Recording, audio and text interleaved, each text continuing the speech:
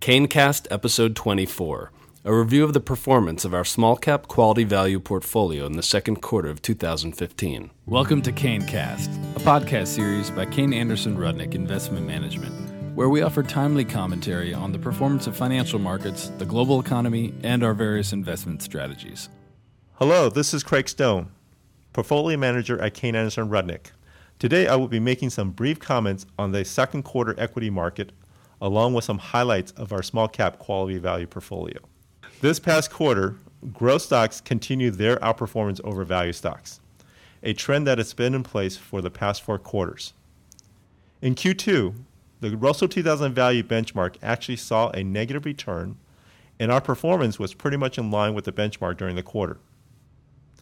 Investors' preference for growth stocks hurt the value benchmark overall, with only the healthcare and financial sectors posting a positive return within the Russell 2000 value benchmark. But unlike the Russell 2000 Growth Index, the healthcare sector has one of the smallest weights within the value benchmark. The slightly positive return of the financial sector in the benchmark has a much higher impact given the substantial weighting of financial stocks.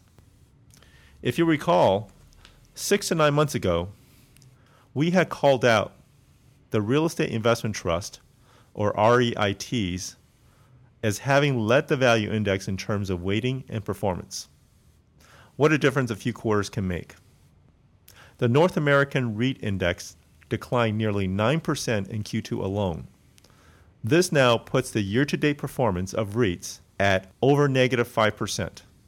We sold our last REIT holding in Q2 last year due to valuation reasons, and the lack of exposure to the industry hurt our performance last year. Conversely, the lack of REIT exposure has benefited our portfolio's performance this year. Additionally, though small cap stocks only slightly outperformed their larger counterparts in Q2, this continues a trend that has been in place since the beginning of the year. One of the main reasons for the small cap outperformance has been investors' concerns about strength of the US dollar and its impact on multinational large cap companies' foreign currency exposure. Yet small caps are not fully immune to the foreign currency volatility. Even small cap companies have foreign revenue exposure, particularly in more global industries like industrials and technologies. However, the total foreign exposure for small caps overall is still far less than larger cap companies. Our quality value portfolio at year-end 2014 had revenue exposures outside of North America of less than 25%. This is in contrast to multinational large cap companies that typically get the majority of their revenues from outside the US.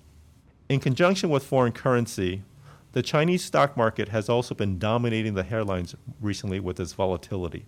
While it does not have a direct impact on our portfolio, there could be some economic implications for China and for some of our industrials and technology companies that have enjoyed the growth previously seen in Asia Pacific.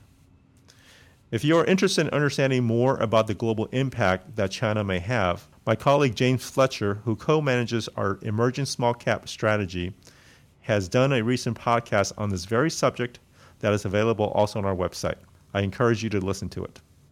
As I mentioned earlier, our portfolio's performance was somewhat in line with the benchmark this past quarter. But year to date, and over trailing 12 months, we have outperformed. In fact, while the benchmark is up just under 1% over the trailing 12 months, our portfolio has seen significant outperformance over the same time period. From a sector standpoint for the quarter, we had good stock selection in producer durables and financial services, while stock selection in technology and consumer discretionary detracted from performance. The company that contributed most to performance during the quarter was Cheesecake Factory. After a disappointing fourth quarter, Cheesecake Factory far surpassed expectations in the quarter. Same-store sales increased well ahead of other restaurant industry competitors, helped not only by pricing, but improving traffic as well.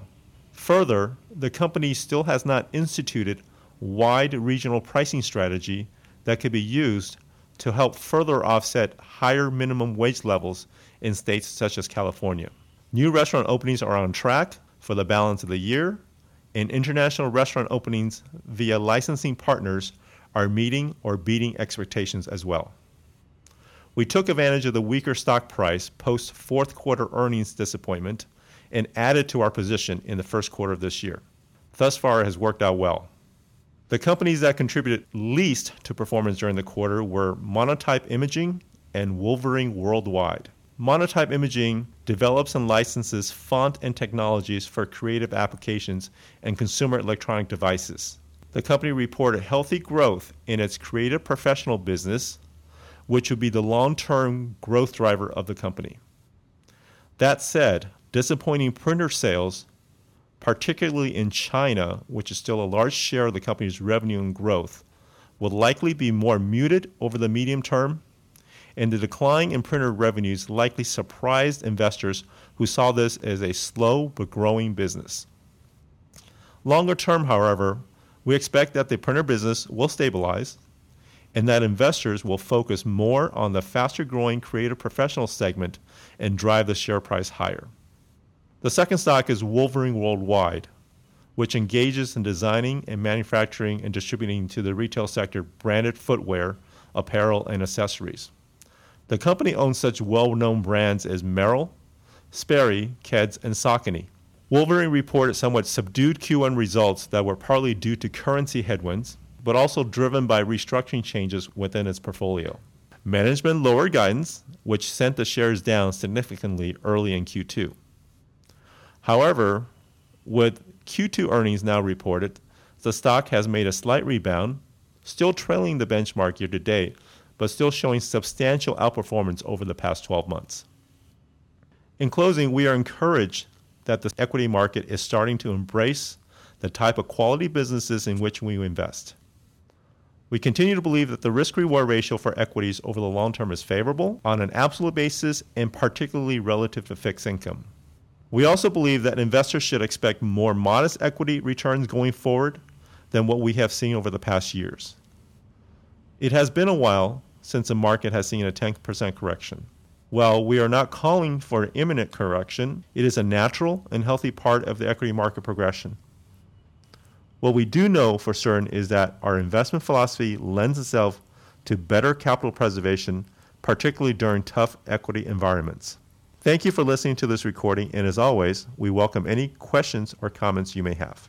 CaneCast is the official podcast series of Kayne Anderson Rudnick Investment Management. Kayne Anderson Rudnick provides this communication as a matter of general information. The opinions stated herein are those of the speakers and not necessarily the opinions of Kayne Anderson Rudnick or its affiliates. Portfolio managers at Kayne Anderson Rudnick make investment decisions in accordance with specific client guidelines and restrictions. As a result, client accounts may differ in strategy and composition from the information presented herein. Any facts and statistics quoted are from sources believed to be reliable, but they may be incomplete or condensed, and we do not guarantee their accuracy. This communication is not an offer or solicitation to purchase or sell any security, and it is not a research report. Individuals should consult with a qualified financial professional before making any investment decisions.